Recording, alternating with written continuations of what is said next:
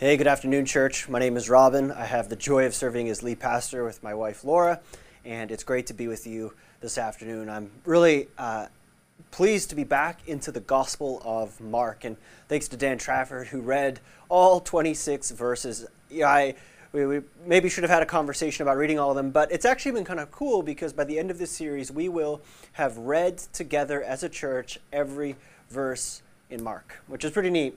And we're coming to the close after about 2 years grinding our way through the Gospel of Mark. So for those of you that are just joining us, it's been a real joy to be looking at the life of Jesus in the Gospel of Mark.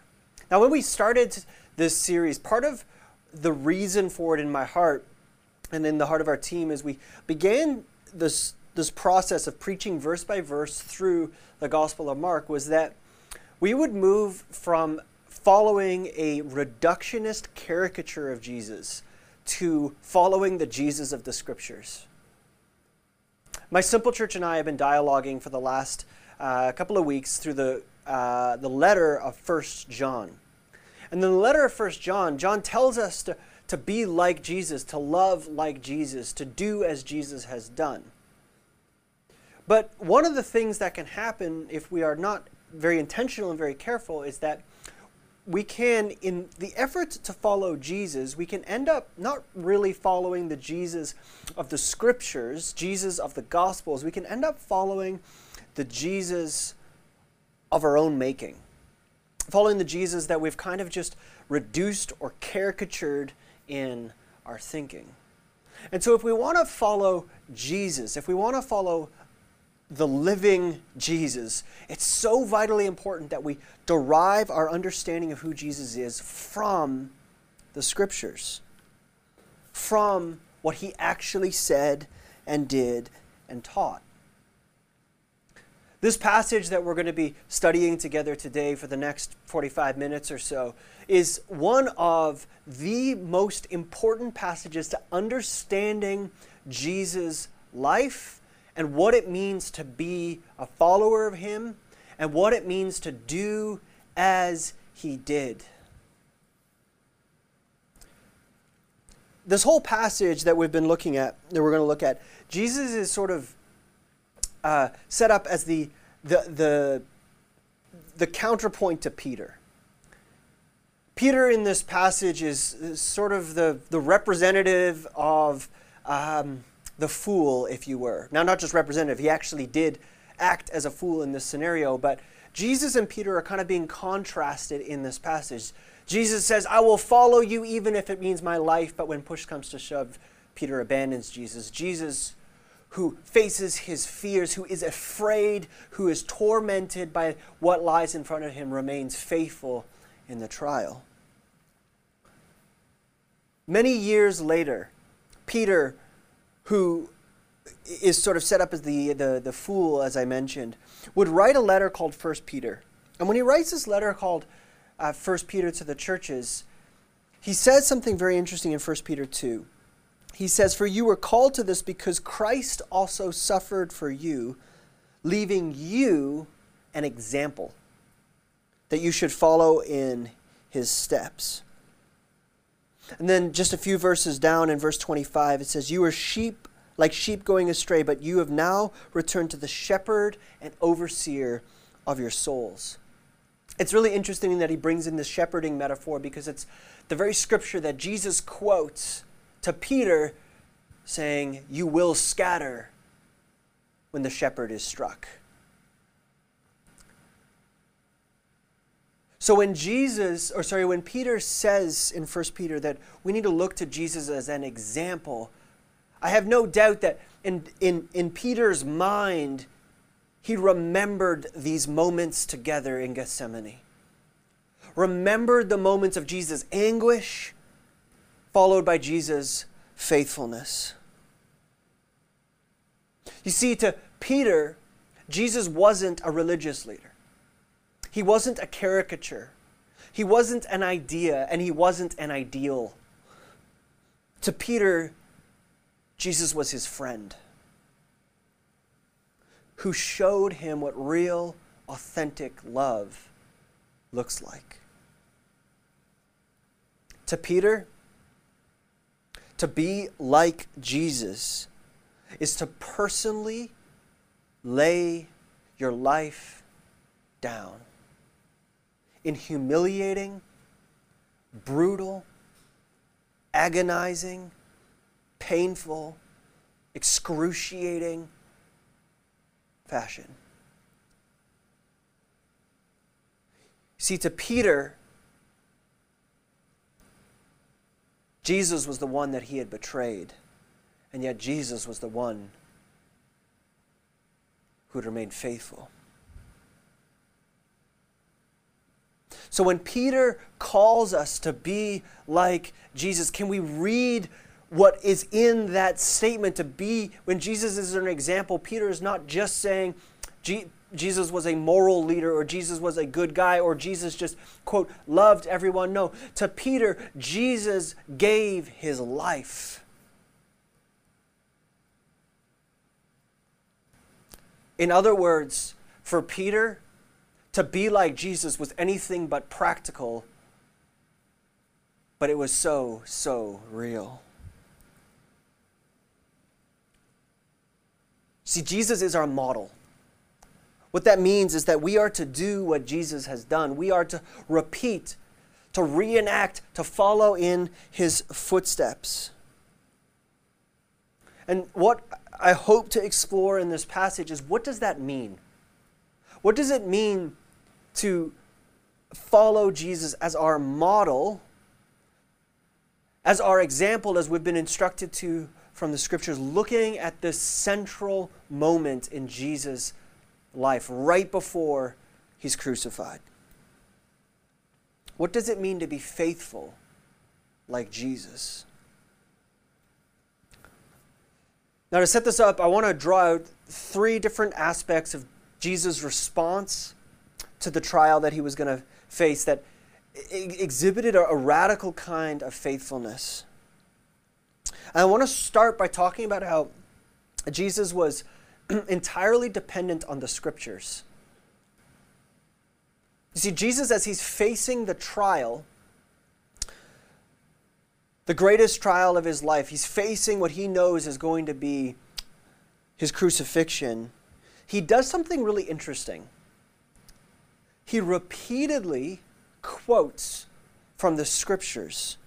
Verse 27, he says, "And all of you will fall away, because it is written, I will strike the shepherd, and the sheep will be scattered." Right as he's arrested, he says in verse 49, "But the Scriptures must be fulfilled." If you read into his prayer in Gethsemane, it seems like he's quoting from Psalms 42 and 43.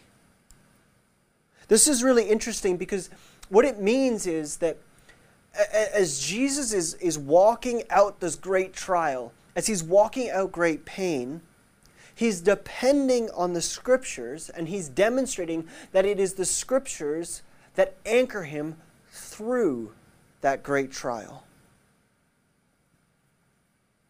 Why is this so important? Well, let me give you one really practical example in our lives. I imagine that for Jesus, it would have been very tempting to slip into a form of self-pity. Everyone has abandoned me. Everyone has deserted me. Nobody likes me. I mean, earlier in Jesus' life, he has all these followers, and he says to his disciples, after everyone deserts him, he says, "Are you going to desert me as well?" I can imagine for Jesus, there had been many moments where he would have said, "Woe is me. I'm a failure. I'm nothing." But he doesn't. Why doesn't Jesus slip into self-pity when his friends betray him? Why doesn't he give up? Why doesn't he quit? Why doesn't he throw in the towel? Why doesn't he become self-piteous? Well, in short, because the Scriptures told him it was going to happen. He recognizes that the trials that he is facing are part of the process and the reason for which he has come. He recognizes the hand of the Lord is steady and faithful, even in his moments of great pain. You see, the Scriptures anchored Jesus and protected him from the lie of self-pity. He knew, because the Scriptures told him, that his people would scatter. And therefore he wasn't surprised by it.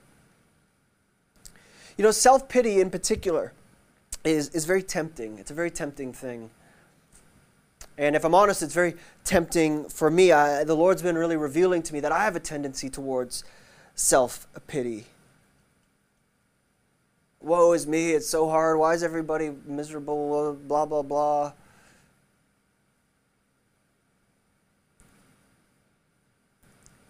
And what the Lord has been teaching me is that so often my tendency to self-pity is because I am becoming more self-dependent than I am Scripture-dependent.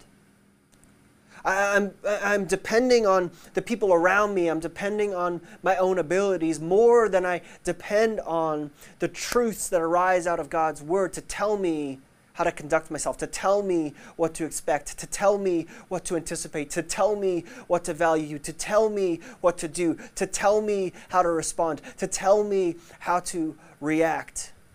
Now, instead of going to Scripture, I go to myself. And I become self-piteous. Whereas Jesus went to the Scriptures because he knew he would be betrayed. He went to the Scriptures to know from Isaiah how he would die. And therefore he says, therefore I can trust my Lord because he's faithful. This is so important because Jesus' authority, Jesus' confidence, Jesus' security didn't necessarily come from himself. It came from the Scriptures. Over and over and over again, Jesus quotes the Scriptures to validate his authority, as he does at the very beginning of this passage. When the shepherd is struck, the sheep will scatter. He's validating his own authority using the Scriptures. Jesus' authority doesn't necessarily just come because he felt great about himself or he had lots of self-confidence. No, Jesus' authority came because the Scriptures told him he had authority. Contrast that with our tendencies to say, I can do it. Our tendency to be autonomous, self-dependent, self-assured, and self-fulfilled. And the challenge is that when things are good, when things are going well for us, it's easy to be certain in ourselves. But when things fall apart, self-doubt creeps in. Or when painful experiences come, our self-pity creeps in. Jesus was able to be faithful to what was in front of him because he used Scripture as his reference point, not his experiences. Let me say that again. Jesus was able to be faithful in part because he used Scripture as his reference point, not his experiences.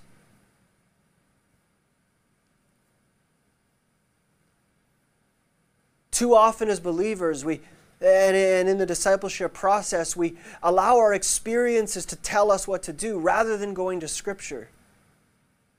When we go to Scripture, what we will discover is that the world will mock us. The world will think we are crazy and fools. Our disciples will not always follow us. They may abandon us. They may slander us. What we read about in the Scriptures is that the life of the Christian is not necessarily onwards and upwards towards sort of this blissful existence here on earth, but no, rather it's a call to walk in steady faithfulness, learning that it's in Christ we can do all things. Not in our own ability and not in our experiences. We have to go to the Scriptures to define our understanding of this world. But the challenge is, in order to do that, we actually have to read the Scriptures. What's fascinating is that for the amount Jesus quotes the scriptures, what we don't see is that Jesus would have spent a tremendous amount of his energy learning the scriptures.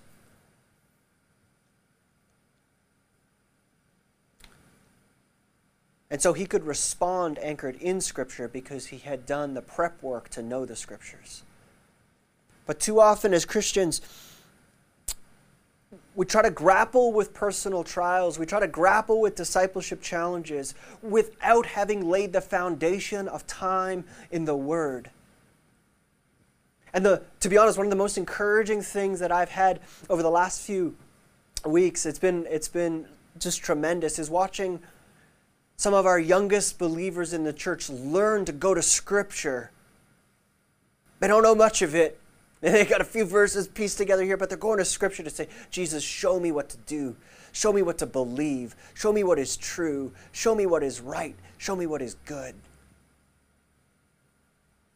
If we want Scripture to help us make sense of our experiences, we have to lay the foundation before the experiences come by knowing the Word. Here's a test for you. When you find yourself reacting to a circumstance, ask yourself, what specific Scripture, or what does Scripture specifically say to my reaction? And secondly, ask yourself, how might it challenge my thinking or cause me to be less self-dependent and more dependent on Christ? But maybe some of you would say, well, Robin, we need to be careful. We need to be careful here. We need to not go to extremes of using the Scriptures. You know, it's hard to know what they all mean. There's so many different interpretations. How do we know if the interpretation is right? Or, you know, there's a real temptation in those of us that follow Jesus to reduce Scripture and the interpretation of it to just mere opinion. And therefore we kind of go to Scripture less as a source of authority in our lives. We tend to go to Scripture more as an opinion or a place for inspiration. But that's not what Jesus did. Jesus isn't merely quoting Scripture, and he doesn't merely quote Scripture. No, he uses Scripture as his authority to validate his authority. We have to, as believers, use Scripture as the final authority in our lives. It overrules all other opinions and perspectives. And maybe you might say, well, Robin, but Scripture's not always that clear, or there must be many valid readings. To which I would say, be very careful. Be very careful. We have to be very careful that we have not set up an authority higher than Scripture to make sense of Scripture. We read Scripture by the power of the Holy Spirit unto itself. It doesn't mean that we can't do good study and look into the background and be intellectually honest in the process. But we need to be very careful. In fact, not only do we need to should we do those things, we need to do those things, but we need to be very careful that we don't set up an authority higher than Scripture to interpret Scripture. See, what we can start to believe is that because there's many different ways to read Scripture, that therefore there is not really truth in Scripture. And therefore we can't be confident in the teaching of Scripture. But let me say this quite clearly. If Scripture doesn't clearly communicate the truth, it's not much use. Think about that. God has given us His Word so that it is a light unto our feet. It is not as vague and open-ended as so often we might be led to believe. There is a system and a process and a way to read the Scriptures faithfully. And I'd encourage you to go to engaged, download the hermeneutic guide, the interpretation guide that we've posted on how to read Scripture. It's a good starting place. Review some of our teaching on it last year. I've noticed that there's a real trend. This is a real issue in our culture, and it's I think a real challenge in our church. So much so that, in fact, we're going to be doing some expanded teaching on this on the webcast in the coming weeks. Learning what it means to put Scripture as a first authority in our lives.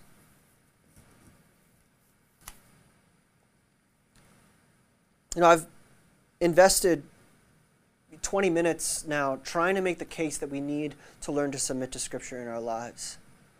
Church, don't roll your eyes at me with me on this one. Like, it is so vitally important. This is the basis of everything we do as believers. Without Scripture, we don't have a leg to stand on. We need to know Scripture. We need to trust Scripture. We need to use Scripture. The second thing that I see is in Jesus' response here. In verse 36, he says, in Jesus grieving,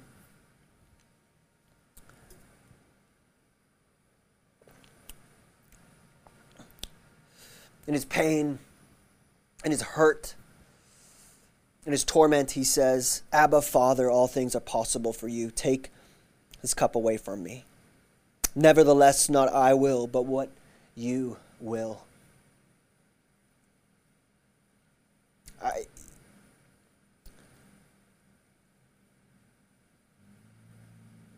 Oh, that we would pray that prayer, church.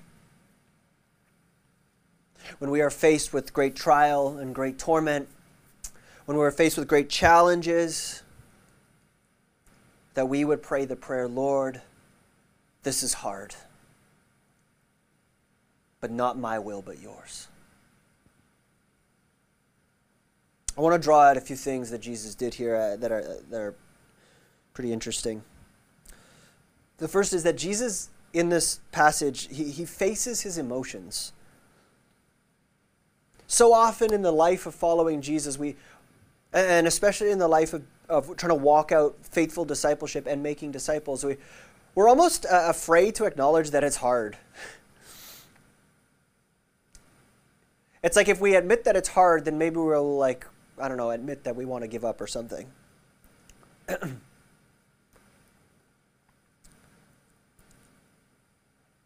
The truth is that it is hard. I sat our team down, our Skurds and our multipliers and a lot of our operations people a few weeks ago, and kind of just assessed, like, how you guys doing? And you know what? They're tired. They're struggling. I suspect that we all are. And that's okay. It's okay. In fact, we will feel the entire range of emotions following Jesus. There's this myth that following Jesus should be totally emotionally sort of neutral, or at least positive, or at least neutral all of the time, but that's not true. Again, go to Scripture, you read that the disciples, they faced the whole range of emotions. Jesus walked the whole range of emotions. We don't need to deny how we feel, but instead we need to not be defined by how we feel. So on one hand, Jesus faced his emotions. The second part here is that Jesus overcame his emotions. Jesus' emotions, they were not the destination. He didn't say, well, I guess I'm feeling grief. I guess I'm feeling despair. I guess this is really hard, so I'm just going to use that to define my future actions. No, his emotions were the trigger that drove him to time with his Father.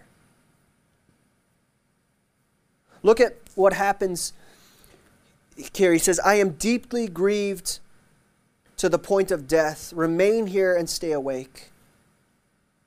And he went a little further, fell to the ground, and prayed that if it were possible, the hour might pass from him. He uses his grief as a vehicle to drive him to the Father. He uses his fear. He uses his despair. This is the nature of grit, what it means to be gritty. Sometimes people think that somebody who has lots of grit doesn't experience fear or doesn't experience despair. Sometimes I think people maybe even think of me that I don't experience tiredness or frustration. The SLT, we had a meeting, and I was very frustrated at our meeting on Friday. They know that I experience frustration.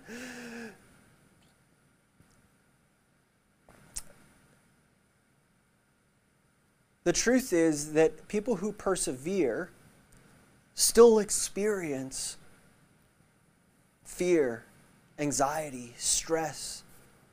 The existence of those emotions is not an indication that something is inherently wrong or that we need to give up. Rather, it is an indication that what we need to do is, as we are instructed in 2 Corinthians, to take the thought captive and make it obedient to Christ.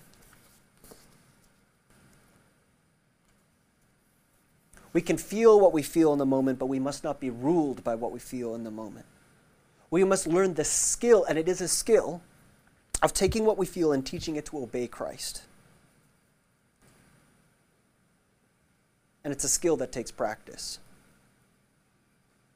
Notice what Jesus does. This is how I feel. I feel grieved. I feel anxious. I feel afraid. But I submit it to you, Father. He takes his emotions and he has the skill of submitting that emotion to his Father. And our flesh, you see, our flesh will get in the way of this.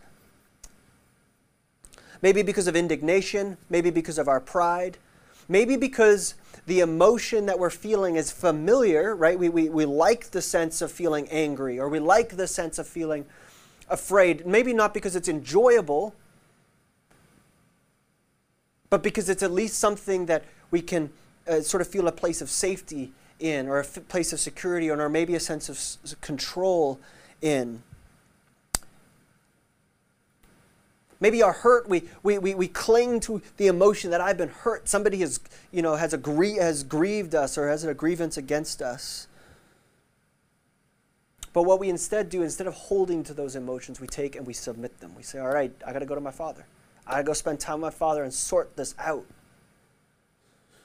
Which leads to the final thing that Jesus does in terms of going to his Father. Is that Jesus' faithfulness, his grit, his obedience, was an overflow of his relationship with his Father. He comes and he prays, Abba, Father, which is this deeply personal statement.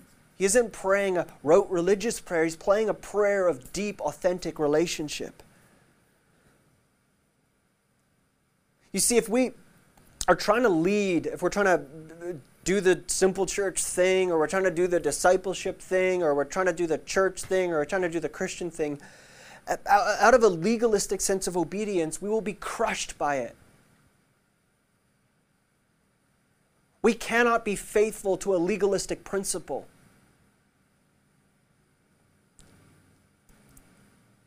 No, you see, Jesus' ability to be faithful was not because he legalistically said, well, I guess it's my obligation to go to the cross, so I'm going to do it. No, his ability to be faithful came from a deep-rooted trust and love of his Father. Jesus didn't go to the cross out of legalistic obligation. He went because he loved and trusted his Father. We don't make disciples because we have a structure for disciple making. We don't open our homes to hospitality because we have a value called open home. We don't commit to evangelizing and making disciples because that's what we have structurally said we're going to do. No, we do those things because they're the heart of the Father.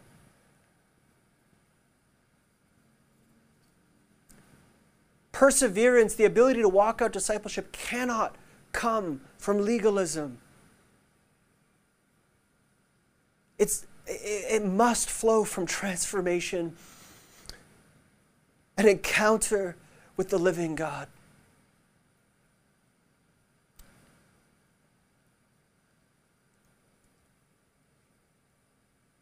When we're discipling, when we're teaching people to follow Jesus, please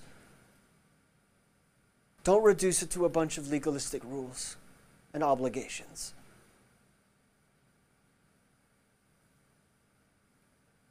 It flows from relationship with our Father.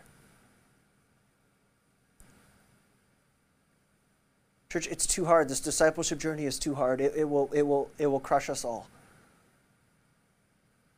But when it flows from the joy of our Father, we can say, not my will, but yours be done, Lord. Because I know you are good, and I have experienced your love. I have experienced the transformation. I have experienced your goodness. I have experienced your kindness. So I will do and go and say whatever you put in front of me to do, say, or go, because you're worth it. Because you're worth it.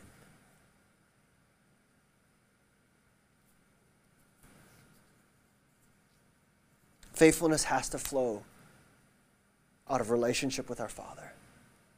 And the third aspect of what Jesus does here is that his faithfulness, his example that he set for us is that it was an example of identity, the identity of a servant. It's very interesting. Verse 41, he says, are you still sleeping and resting? He goes to his disciples like, guys, you're still asleep. Enough.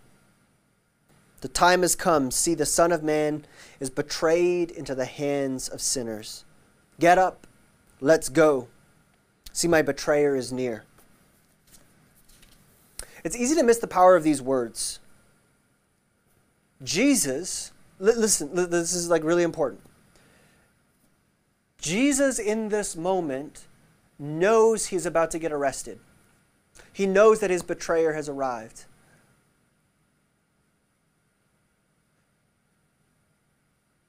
And what does he do? He goes and meets him. Let's go. My betrayer is here. Jesus is choosing to lay his life down. Jesus runs into the danger, not from it.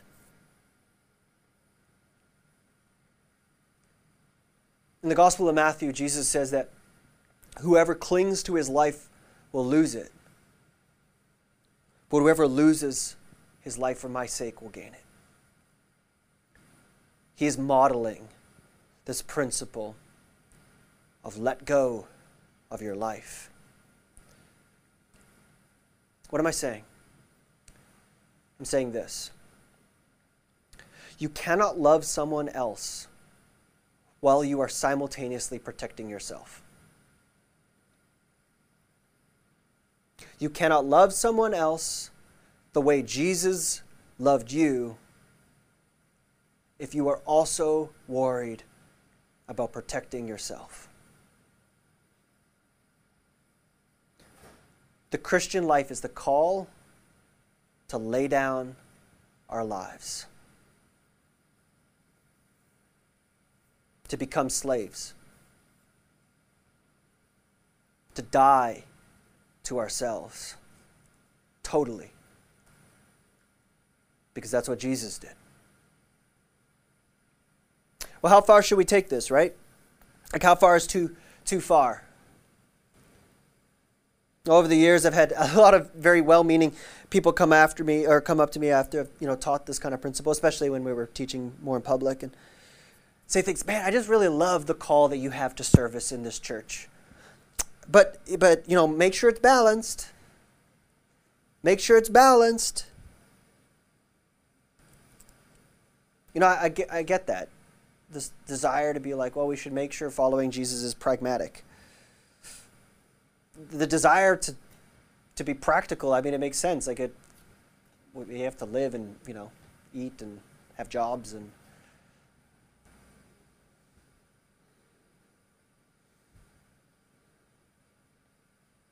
Maybe we counter with, well, but shouldn't I take care of myself? Shouldn't, I make sure that my needs are met as well?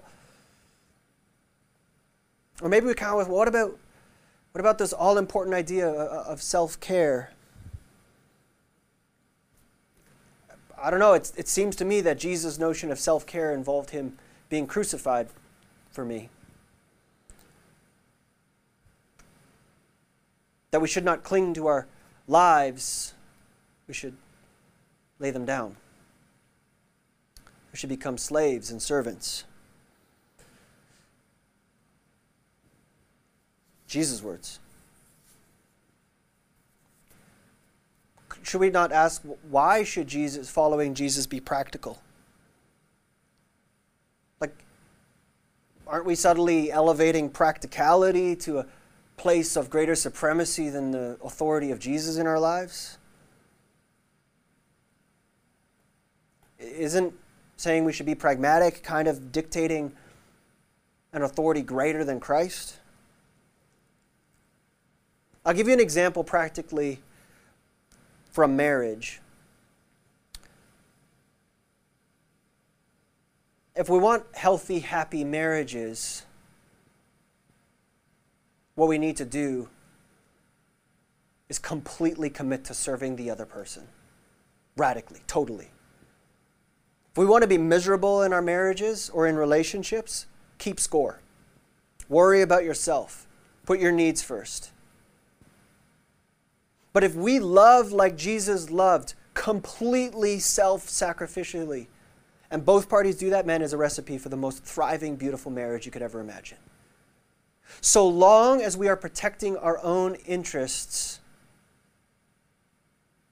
our marriages will be weak. As a culture right now, we're playing a game.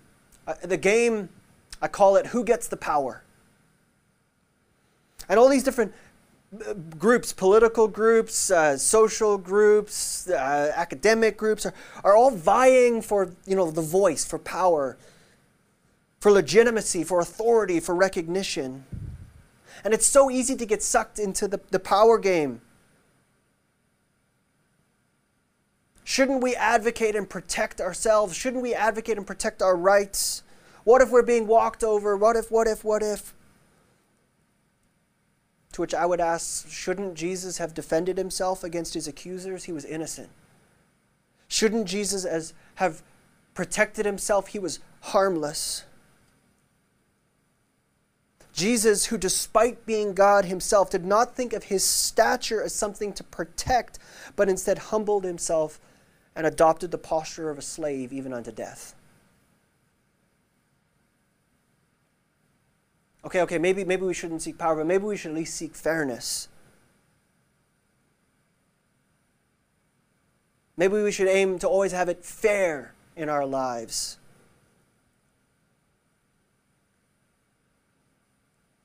What happened to Jesus, his love for us, as Dan brilliantly highlighted last week, was horrifically unfair, and yet gloriously generous to us. Jesus' disciples demonstrated that they wanted fairness. It was not fair that Jesus was arrested. And so in order to achieve fairness, they took up the very tools of oppression that they had come to hate. They took up the sword and they struck off the ear. And Jesus says, "Stop. I'm not playing that game." Why? Because Jesus loved those that arrested him. He would go on later to say, "Forgive them, Father, for they do not know what they do."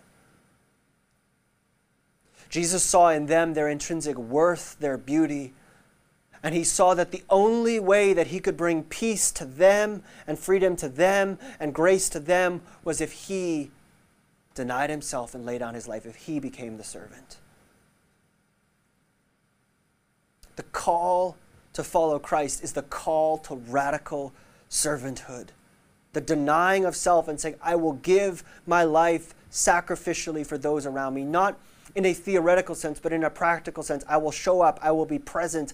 I will give my time, my energy, my resources, my finances, my emotions, my home, my space, my relationships. I will give them all, that one more would be made alive in the hope of Jesus. because that's what Jesus did for me.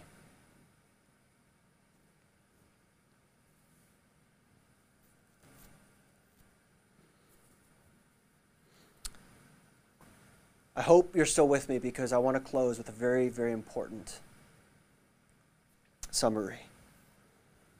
Maybe you're saying, well, thanks, Robin. Another tough sermon, but I just can't. I just can't serve like that. I just can't give like that. My tank's empty. I'm afraid. I agree with it. It sounds nice. It sounds beautiful. It sounds good. But I just can't. I just can't. Verse 51. And now there was a certain young man wearing nothing but a linen cloth that was following him, Jesus. And they caught a hold of him, the people arresting Jesus. But he left the linen cloth behind and ran away naked. Other than being a fairly humorous scene, I think it's somewhat apt. You and I look at the call that has just been laid out, and like that young boy that ran away naked from Jesus, we look and go, I can't. I would rather run away naked in my shame. It's too much. We're like the disciples, myself included, we're like the disciples falling asleep when Jesus in his hour of need is saying, Jesus, I can't. I'm trying to stay awake. I just can't. We're like Peter. We come out impetuously swinging. I'm gonna be faithful, but we deep down know that we can't.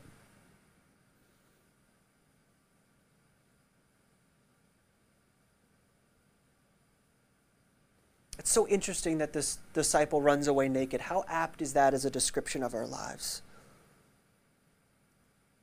Running away naked.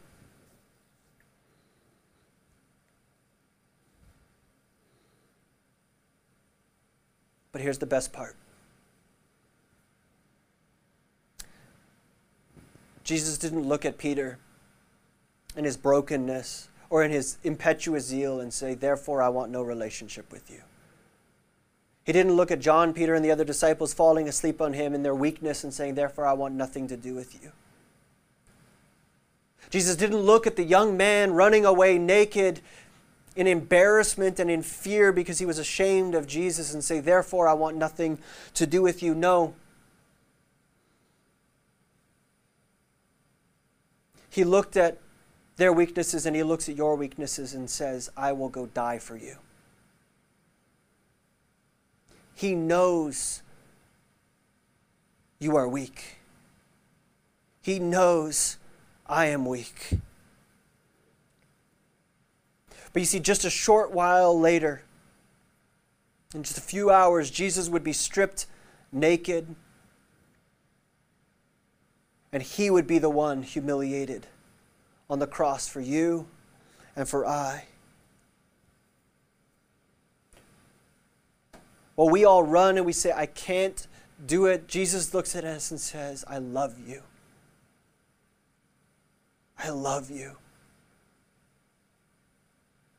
I love you enough that even though you might be feeling like you're running away ashamed and naked, Jesus is saying, I will actually become naked for you. I will bear your shame that you would know freedom, that you would know love, that you would know grace, that you would know kindness. Jesus' response to us looking at this and saying, I can't live like Jesus, Jesus says, I know. And I love you. Come follow me. Come take a step with me. Come take that next baby step with me. Trust me, I am.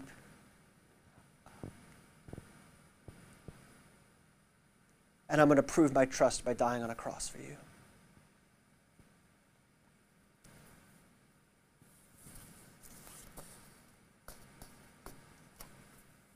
I said a moment ago that none of this can come out of a legalistic obedience. It must flow from a transformational encounter. Do you see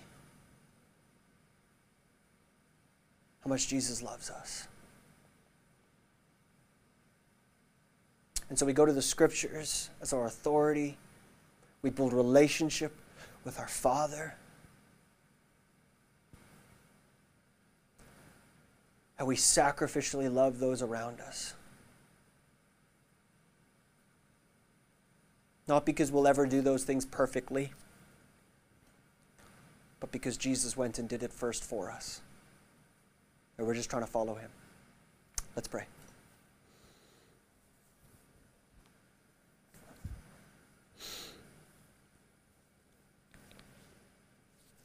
Lord, I pray that this word of trusting your scriptures,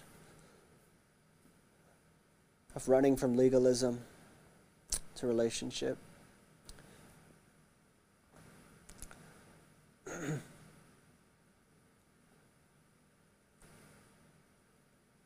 of truly becoming servants, running to the danger for others. Lord, I pray that all of that would come because we look at you and we see that you have run to it first for us. You are so kind. You are so good. Lord, I pray that wherever people are tuning in today, that they would see your goodness, they would see your kindness, and they would respond.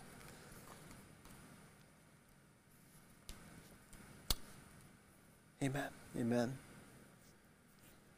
So my invitation is for you guys to discuss, to think, how can you be more like the Jesus we read about in Mark 14 today? Try to be specific. What did Jesus do that's going to change how we respond and live this week? Love you guys. Thanks for sharing the word with me this week. Be blessed.